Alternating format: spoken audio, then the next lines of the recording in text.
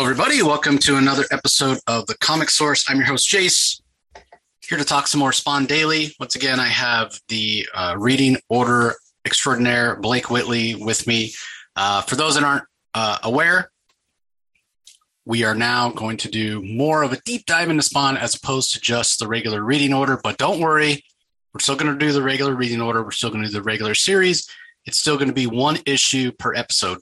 But based on Blake's incredible reading order and how much that stuff really affects what happens in the regular book, I decided to loop in some other series that tie in, like Curse of Spawn, Spawn Batman, Angela, Violator, all that stuff that's referenced by editor's notes in the regular series. So a lot of that other extra content, I'll call it, we're going to be doing 4 or 5, sometimes 6 episodes in, or 6 issues in one episode, just to kind of condense it down.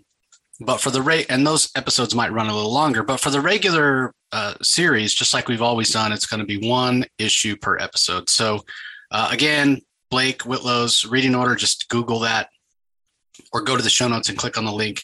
You can see it. It's a Google Doc. It's really simple to follow. Blake's even going back and based on our conversations, putting in some more notes about some of the other content in the reading order that's not the main Spawn series and talking about where it belongs and why. So it's a really great resource. And if, like us, you want to celebrate the 30th anniversary of Spawn by immersing yourself, going back, taking a trip down memory lane because you've experienced it before, or if you've never experienced it and you want to jump on the new content, the new shared universe that Todd McFarlane is trying to build with King Spawn and Gunslinger Spawn and the Scorched, this is the perfect place because that's why we're doing it also. So we can, catch up to that new stuff, and hopefully we'll have Todd on at some point. Hopefully we'll have Greg Capullo on. I have some other creators in mind as well that maybe haven't even worked on Spawn, but are big Spawn fans that want to come on and talk about what Spawn's meant for them. So we'll have all that stuff down the line. But for today, let's go ahead and dive into the book that we're up to, which is issue number 54. So let me go ahead and share my screen with everybody. This is one of my favorite issues in the entire series. Really? I love this issue. It did such a great job for so many different reasons, and we'll get into it, but I love this issue. Yeah, I mean, there's definitely a lot to like. Yeah, I can't necessarily argue with your choice, especially when we get to the last page. So, but yeah, we have once again, we have an awesome Greg Capullo cover. He does the line work, McFarlane inks, Brian Haberlin on the colors. That's the same team you see inside the credits on the front cover with Danny Miki, also credited with inks, Tom Orzechowski, copy editor and letterer. Haberlin on colors with an assist from Dan Kemp. We do see the recap for those that may not have joined us for issue 53.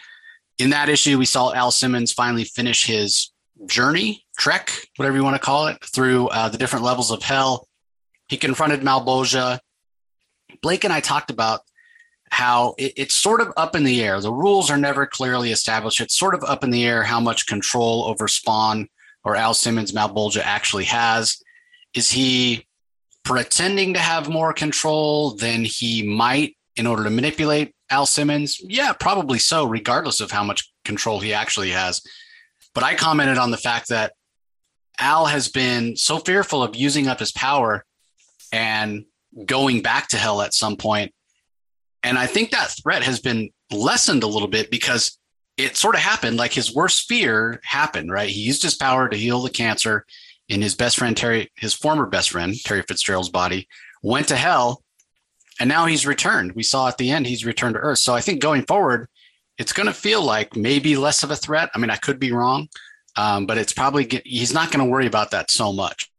I think these next few issues, really, he's more focused on, I feel like, kind of grabbing control of his life and being kind of more in charge of what happens to him. I think, Blake, in issue 50, you were talking about how, when we covered issue 50, about how Al has really just kind of let events come to him rather than having any agency. And it feels like with these issues, 54, maybe through 58 or so, maybe even a little past that he's definitely trying to gain some control and, make decisions and affect the things that are affecting him rather than let all these events just keep piling on him. What do you think? I think you're completely right. After seeing how, after being exposed to, Malbolgia again, seeing some of the games that are being played, and he has a better idea of who he is and how he fits into all this now, 50 issues in, he's seeing for the first time, like, okay, Malbolgia is a big threat. Malbolgia is something that I've got to work up to, and I can't keep doing the same thing that I've been doing this whole time. That's not getting me anywhere. I've got to change somehow. I've got to adapt better to this situation and stop moping. Get off my ass. Yeah, it's a good point. So what is interesting though is as 54 opens up, we see Al, he's sitting on his throne and he's thinking to himself, he's been told to embrace what he is, let it bathe you. Only then will your existence matter. That's, in terms of getting agency. Only then will your wife be left unscathed. That's another thing he needs to let go. She's not your wife anymore, man. You were dead for 5 years, dead and buried. But, in his mind, he can't let go. It hasn't been 5 years for him, and you can kind of understand it, but it's something that he's still hung up on. Mm-hmm. And he's thinking about drinking man's sins. Again, that's how he nourishes his costume. All the evil, change, become something else, a servant of hell, live on instinct. You've got that craving for blood. So it's a little bit contradictory at times. We talk about him gaining agency and him actually planning things and not letting events just occur, but then at the same time, living on instinct. I mean, that's what hell wants for him. Hell wants him to embrace the evil, live on instinct, live on emotion, don't plan things out. So it's such a dichotomy. He's such a complex character, and I think people don't give Spawn, credit enough for that. But what is really interesting and creepy, and we see this in the next couple of issues, starting with 54, we're told that he dwells in the darkest alleys of New York, and that for some reason, victims of random murders, like murders that the police haven't even become aware of yet, or the bodies of enemies of organized crime, prostitutes who've been killed, people who've overdosed, derelicts who've starved to death, all of them somehow find their way to that darkest part of the alleys of New York, to Rat City, and they die there. And they've become a part of the throne that Spawn sits on. And again, it's very much in this idea of this contradictory character, this complicated character of Spawn, where we know that at his core, Al Simmons has heroic tendencies. He got caught up in becoming an assassin for the government. It was something he was good at. And I can certainly understand that, like when killing is what you're good at, we as humans, we get some satisfaction with being praised, obviously, for doing something good, but just in the act of a job well done, there's something gratifying about that. But when what you're doing can so often cross that line into something that's immoral, like murder, when the killing's not justified, again, it's a very complex character. And we're talking about Al Simmons before he even became Spawn. Mm-hmm. And now he's Spawn, and he needs the nourishment of whatever evil that these poor people who have died possess in them. And you see the worms at the bottom of the page. Is this okay? Is it okay that all these dead bodies are drawn to him, or people are drawn to him right at the moment of their death, and he's like living off of whatever evil potential they had left? Like, in a way, it's really macabre and it's really creepy and horrific. But on the other hand, if he's going to use what he gains from these people for good, do the ends justify the means? Like, it's certainly creepy. And this is certainly a really horrific page in a lot of ways from Capullo, man. I mean, it's super detailed, but it's not for the faint of heart. He definitely crosses the line in many, many ways. Should I be rooting for Spawn? Is he a hero? Is he an anti-hero, or is he just a straight up villain? Because so much of his character, so much of his powers revolve around evil and him trying to defy that evil and find loopholes around it. Like, he doesn't want to be subservient to this evil force, but at the same time, he kind of has to play their game. He has to surround himself with these disgusting worms and draw power from, the evil or whatever in the sin in these people. And, he's got a throne of dead bodies. Yeah, it's really from unsolved murders and people who OD'd. Like, the moral thing to do would be to give those bodies to a hospital or give those bodies to the police or something. Maybe the mobster or whatever that died in the alley would have been like a crucial piece of evidence in solving other murder cases or something. And Al just isn't thinking in that space. He's like, here's a body. I can use it to give myself an advantage. Yeah. I mean, the counter argument to him turning it over is, can he do more good? Like, if you're talking in a purely philosophical sense, what is the greatest good? Can he do more? Can he balance the scales more on the side of good by not reporting these crimes, not reporting these bodies, not turning these bodies in, taking the power he can get from them and using it to do good? Now, I would argue that he's sort of too wrapped up in himself at this point in who he is to really say. It's not like he's thinking, I'm going to wage war against hell, or I'm going to make the world a better place. No, he is still focused and always has been on Wanda and kind of making his existence better. And so he's still running on instinct. Yeah. He's using these bodies for he's empowering himself so that for the sake of having power, so he can do what he wants to do. And don't get me wrong, there is something to be said for that and giving him agency in terms of, a good story. But yeah, the morality of it is totally different. It's not the same as, okay, well, he needs the evil that these bodies, potential that they possess, or whatever energy he's pulling from them, just to continue to exist.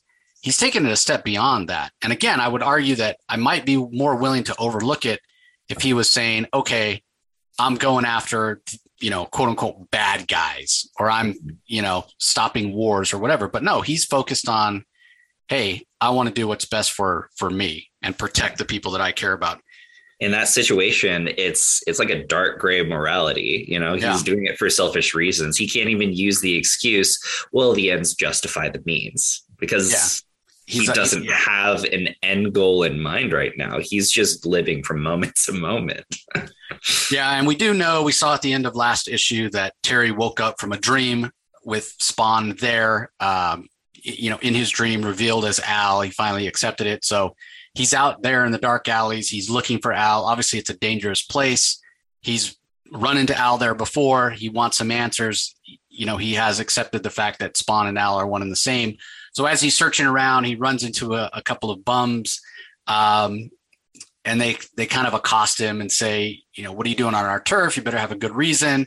He's like, I'm trying to find somebody. I'm trying to find a friend. They're like, man, you don't have any friends around here. Give us your wallet. Get out of here. You don't belong here. And luckily for Terry, before he gets like physically assaulted or robbed, Cagliostro shows up and says, hey, guys, put away your weapons. Leave this guy with me. And they're kind of reluctant. They say, hey, Cog, like, we don't like the way this guy looks. Like, we're just protecting our own territory. Cog's like, no, he's, leave him with me. I know who he is. I'll take care of it. And when Terry goes to thank Cog, Cog's like, what are you doing? He yells at him like, what are you doing here, man? This is not wise. It's not a safe place for you to be. And Terry's like, I got to find Spawn. I know he lives around here. I know the truth about him. I know he's my friend. And Cagliostro's like, wait, so what? Like, what's your interest in him? And that's where we kind of leave it, at least for a few moments, as we check in on Sam and Twitch and their crime mobile. And Twitch is taking some notes on his notepad, but doing it on the car. And that freaks Sam out. What are you doing? You're going to scratch the paint. we got to take care of this baby. But then, of course, as soon as they open the door, all kinds of wrappers and bottles fall out and everything. And Sam's like, oh, it's the exterior that counts. To which Twitch replies, I guess I'll keep that in mind as I head to the docks to meet with that same guy that we talked about previously, who slid the file under their door. All this other information about some other guys that were involved in the conspiracy with Chief Banks and Jason Wynn and all of that. The ones that got off scot-free that were sort of named in the information that they had, they now have more information. And we're told that that guy agreed to meet Sam and Twitch. Their speculation is he is some high-ranking government official, but he didn't show up last time. But he has now set another meet, so they're waiting on the docks to find out who he is and why he's giving him the information and how that's all gonna play out. So we're checking in on Sam and Twitch here, and I do appreciate that McFarlane does have us check in. But that plot line moves pretty slow, has been moving pretty slow, and continues to move pretty slow for the next few issues. So, we do get a scene of Jason Wynn kicking back, smoking his cigars as he often does, but not a whole lot with Wynn in this episode. I think that might be the only panel he shows up in, as a matter of fact. But switching back to Terry, Spawn is there, and again, it's mentioned about how for whatever reason, it's not only the bodies of these people, but a lot of the kind of detritus of their crimes, whether it be drugs or money or stolen jewels or whatever, it all seems to just find its way into that nest that Spawn has created for himself. And, whether it's stolen goods or money or whatever, they're worthless to Spawn. Yet they become drawn there. So as Terry finds this place and shows up, you can see the look on his face there when he finds it, because this is not a place for the faint of heart. With all these dead bodies just stacked up like cordwood, like throughout the alleyway, and Spawn's throne made out of dead bodies, and Terry's like, what's going on? I mean, he finally accepts the fact that this is his buddy. And when he shows up, there's all these dead bodies there. Like, and so hey, Terry, buddy, what's going on? You've got a couple more corpses in your general vicinity that is more than healthy. I've got questions. Yeah. He's like, what's going on, man? I need to understand. Is this really you? And Spawn doesn't want to have to deal with it. He's like, get out of here. He's like, no, Terry, finally, I want some answers. Are you some murdering lunatic? Like, what the hell is going on? And Al, he kind of lashes out here, because again, don't forget that the last time that Spawn attacked Jason Wynn or was finally going to give Jason Wynn final justice, I guess we'd say, Terry was the one that saved Wynn. And so Spawn is still feeling betrayed by Terry here. So, when Terry screams at him, says, no, I want some answers, Spawn, again, acting on instinct, like Blake mentioned, he just lashes out and just pins him against the wall. And he's, screaming back at him, you stole my wife. And Terry's yelling, giving as good as he gets. He's like, we thought you were dead, man. Don't you understand? Dead, gone forever, buried. It was 5 years. You can't forget it was 5 years, and Spawn is like, so 5 years, that gives you the right to screw my wife. And Terry's like trying to explain, hey, it wasn't like we meant for it to happen. I was doing what I thought you would want me to do. I was taking care of her, trying to get her through it. We didn't plan on falling in love. It just happened. I kind of see both sides, for Al's like, oh, is that supposed to make me feel better? Mm-hmm. Wynn was having me killed, and now you work for Wynn. You're defending him, like what? And you stole my wife. Like, this isn't right. You're living my life. And Terry's finally has a chance to explain, no, you're wrong. You don't understand. Wanda's innocent. Wynn framed me, and I'm getting close to Wynn to try to find a way to get back at him. And it may be that Spawn would believe this. I tend to think maybe he wouldn't. He's sort of too close to it in a lot of ways. But luckily, Terry has somebody who can corroborate his story as Cogliostro shows up. And this is really interesting what Cagliostro says. Like first Spawn tells him, "Hey, get out of here. It's none of your business." And Cog says, "No, listen, man, this guy used to be a friend of yours and now he's a victim. And everything that's happened is because of what you've done. It's your fault, Al. It's your fault." Mm-hmm. And that's what's interesting, right? Like you think, okay, well, it's because Jason Wynn's just a scumbag. And like, no, there's more to it than that. It's the fact that Al went and stole those weapons that led to this. All the way back in like what, issue 6? Yeah, issue 6 or 7. Yeah. So I get what Al is saying, saying, this isn't good enough. He's betrayed me. I don't care what his excuse is. He's living my life and I'm a monster. I'm disgusting. Wanda can't even look at me. Like, no, I refuse to listen to anything that he has to say. Like, I'm dead. I'm dead. And Terry's, coming to grips with that yeah, his friend is dead. So Spawn, he says to Cog, like, why should I listen to you? Like, why, and again, Terry's saying, hey, he framed me. I'm trying to get the information that I need to bury this guy, to keep Wanda safe, to keep Cian safe, to keep myself safe. And again, I don't know that Spawn, that Al Simmons believes Terry without Cog there to kind of back him up, because Spawn even says, when did you become such a tough guy? Remember, Terry's not a field agent, he's always been just an analyst. He's just a desk jockey. Yeah. And so for him to be doing this, and so Terry says, well, yeah, I'm not a tough guy. I'm not a field agent. And that's kind of why I'm here. I need your help. And Spawn's again, like, why should I help you? And Cog reminds him, well, because this is all your fault, right? You stole those guns that nobody knew were there except for so few people. And certainly Jason Wynn is not going to think, oh, it's Al Simmons back from the dead stealing these weapons. Yeah. Terry's on the short list. Terry gets blamed for it. Everything that's happened to Wanda and Terry and Cian to a lesser extent really is Al Simmons' fault. Mm-hmm. Because he doesn't want to acknowledge that. He is living 5 years in the past. Wanda is still his wife. Terry's his best friend, and he just got murdered by Wynn. Like all of this is just in the last couple months for him.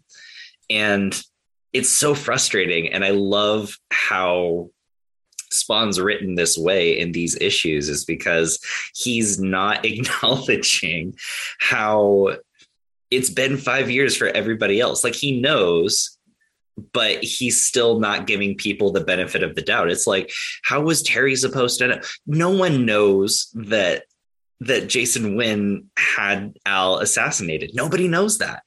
Like, Terry doesn't know it. Wanda doesn't know it. They just thought he died in the line of duty. So there's no reason for them to think like, oh, I'm going to go work for, the guy that murdered my best friend. Like that's not in Terry's head. That's not why he did that. But Al thinks that Terry's like maliciously trying to hurt Al somehow. It's like, dude, you died 5 years ago. You haven't been here. Like, I had no idea.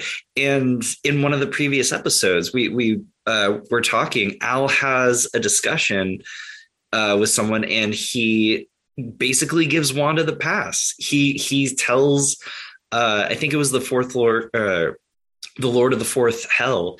He's like, no, it's okay. Wanda had to move on. She had to heal. She had to grow. He gave Wanda the pass because Wanda's pure. Wanda's innocent. He loves Wanda. That's always been his number one motivation. But he doesn't give Terry the pass. And I just think that's so interesting, that it's okay when she moves on, but it's not okay when Terry moves on. And he holds so much against Terry when Terry is just as innocent in all of this as Wanda is. Yeah. And it goes even beyond that, because it's one thing for Terry to be innocent of what Spawn thinks that he's done, what Al thinks he's done. It's another thing for Terry to be bearing the brunt of things Al has done. Al stole the weapons, and the suspicion of that all fell on Terry. In Cog's own words, is like, after all, why would anyone assume a dead man had done it?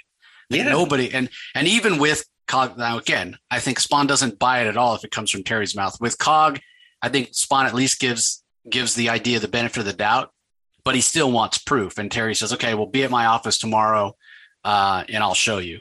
And then we do get a scene with the talking heads here. And this is interesting. I don't think it necessarily has a lot to do with this particular issue, but all three of the different talking heads here, they're all talking about different areas of unrest in the world and CIA involvement. The implication being that the CIA is supplying weapons, and by the CIA, I mean Jason Wynn, kind of behind the scenes, destabilizing. And I will say this about, and we'll talk about it more when we get into the next issue based on what happens, but just based on what's going on in the world right now, it's a little strange to be talking about this kind of stuff with North Korea and Eastern Europe and whatnot. Mm-hmm. But like I said, we'll get into that more in the next issue, and you'll see why for obvious reasons. So the following night, Terry's hanging out at his office late, waiting for Spawn to show up, kind of not telling Wanda the truth. He doesn't want Wanda to know that Al's back. He's trying to keep her safe. That may be another part of the reason that, and we haven't gotten there yet, but it may be something else that has to do with the friction between Al and Terry. But once Spawn shows up, Al shows him the information he has. And again, don't forget that Al Simmons was, a major operator for the CIA. Like, he not only was he just a trigger man, but he's very intelligent in the way that, arms are moved around and deals are done, and government being, backed by other governments and that sort of thing. So he's a great analyst as well. He lived that life for so long. And so it's not too long before he sees the proof that Terry has, and he starts to believe that, Terry's onto something.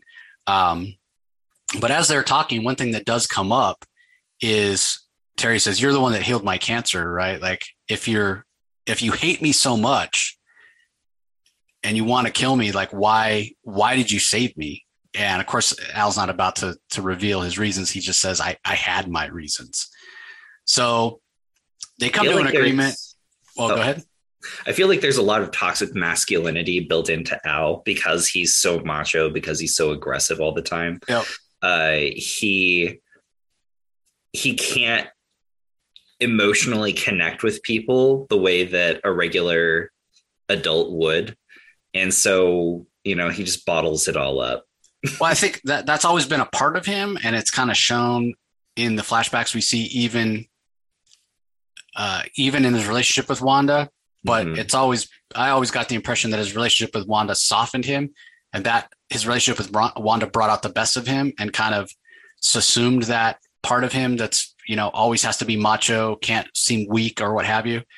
Now the pendulum swung back so far the other way, because that love of Wanda was what was exploited. His emotions were what was exploited. His emotions were what allowed Malbolgia to make the deal with him. So his walls in terms of that kind of, hey, I can't show any weakness. I can't show any anything that's perceived as a weaker emotion.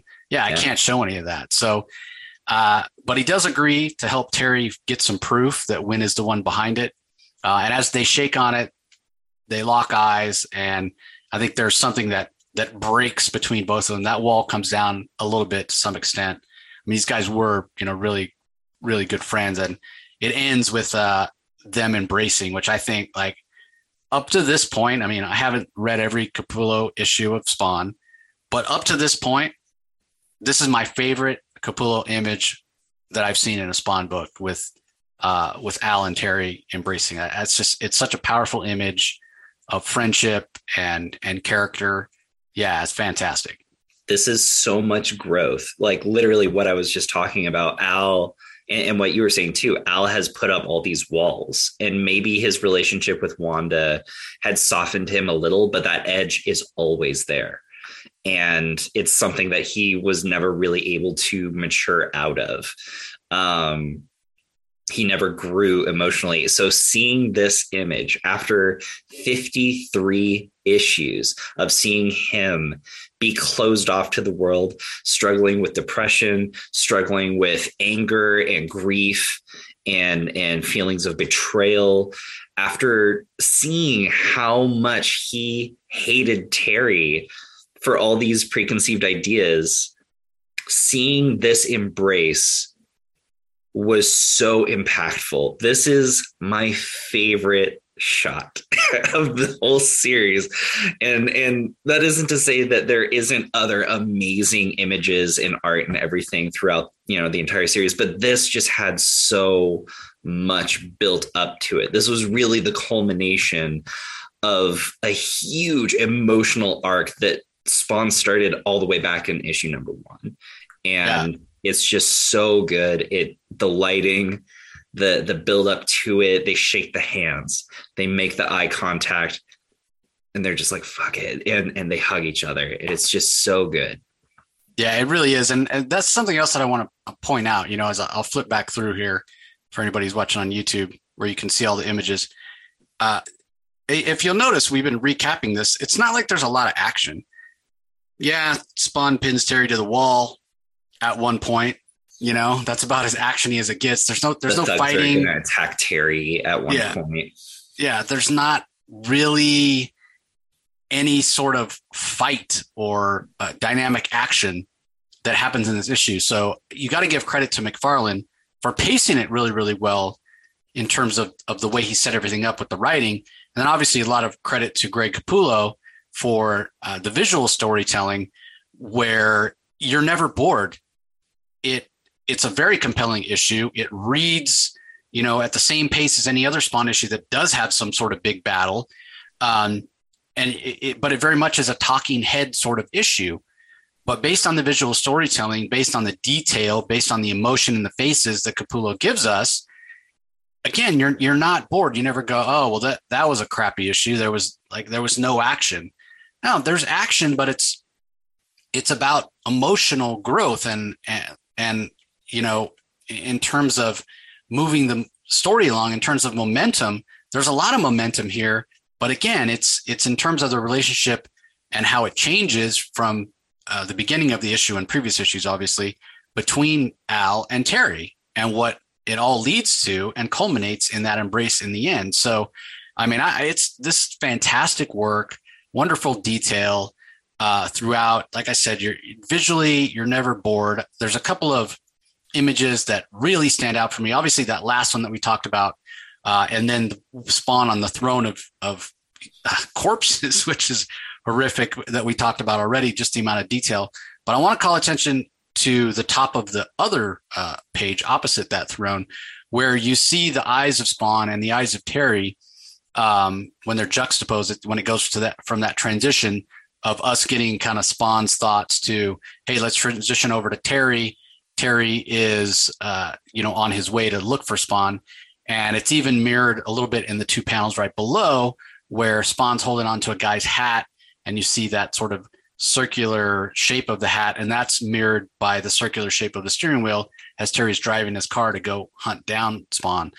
That is really interesting composition and page layout from Capullo. And it's just, it works so well. The visual parallels that Capullo, he has several motifs that he always goes back to for his entire run in Spawn. There's several trends that he creates and he always falls back to. And there's a beauty in repetition. There's a certain familiarity that you build up and patterns that you can see. One of his favorite things to do is to start super close and zoomed in on something. And then over the course of several panels, he'll zoom out so you get the full picture. And these visual parallel panel things where, half the page is just, it's Terry's side of things, and then it's Spawn's side of things. And the way that it's designed makes it look like they're looking at each other. And like you said, with the steering wheel and then Spawn holding the hat, it shows that they're in very similar spaces, more similar than they probably want to admit. Yeah, more similar than they realized for sure. Yeah, and as far as that that visual trick of being super zoomed in on something and pulling back, McFarlane does that too at times. And so I really appreciate that that's something that Capullo, because again, I've talked in the past about how Capullo's style changes to become a little more like McFarlane's style. And it is a nice, as you put it, to have that consistency, whether it's McFarlane, whether it's Capullo, whether it's somebody else. It's nice to have that throughput when an artist will use some of the same design elements, the same storytelling elements in the series, because again, it helps to give it some consistency of look throughout. So anyway, anything else to add about issue 54 before we call it good? No, I think it's good. It's one of my favorites. That final shot is just so good. Yeah, again, it's my favorite, one of my favorite images. Wow. I mean, I can only imagine who has that page. They must have it framed up on their wall. It's fantastic. I'm sure it would go for I want to get like a full poster of it, just hang it up. Like it's just so good. I don't know how else to say it. Yeah, there's been I've been reading this, and I've been a fan of Greg, and he's fantastic with his fans, and I'm personally a fan of his work and what have you. But I've never desired a Greg Capullo Spawn page more than I do in my life right now. Like I would have thought if somebody said, if you could have one Capullo page, what would it be? I would probably, it's probably something from DC. Maybe, he's drawn Superman a few times here or there. It's my favorite character, but no, I think if I had a choice now, it would be from an upcoming issue. And we'll talk about it when we get there. All right. But yeah, I mean, I think his Spawn work is just fantastic. Some of his best work he's ever done, no doubt. Absolutely. So, I hope one day that he makes a triumphant return. Not to say anything about the current artist for the series, but he just has such an iconic style, and I feel like his and McFarlane's style together is really what brought people to the book in the first place, because it's so good. Yeah, I mean, I know he does covers from time to time, but yeah, it would be great to have him and Todd on just even if it was like an 8 or 10 page story, just to trip down memory lane. But don't worry, everybody. We have plenty more issues of Capullo and McFarlane to come in this reading order as we're doing the Spawn Daily. So we appreciate everybody joining us as always. Hope you enjoyed this episode, and we'll talk to you next time. Later. You can find the Comic Source podcast on Spotify, Apple Podcasts, Stitcher, Google Play, or whichever podcasting app you prefer. Please tell all your friends about us, subscribe, and rate us. The ratings really help with our visibility and our ability to reach new listeners, especially 5-star reviews on Apple. Also be sure to visit us at lrmonline.com to join the conversation, access the show notes, and discover all our other great pop culture content. If you want to email us, the email address is thecomicsourceblog@gmail.com, or you can follow us on Twitter, twitter.com/thecomicsource. Do a search for The Comic Source on Facebook and Instagram to follow us on those social platforms.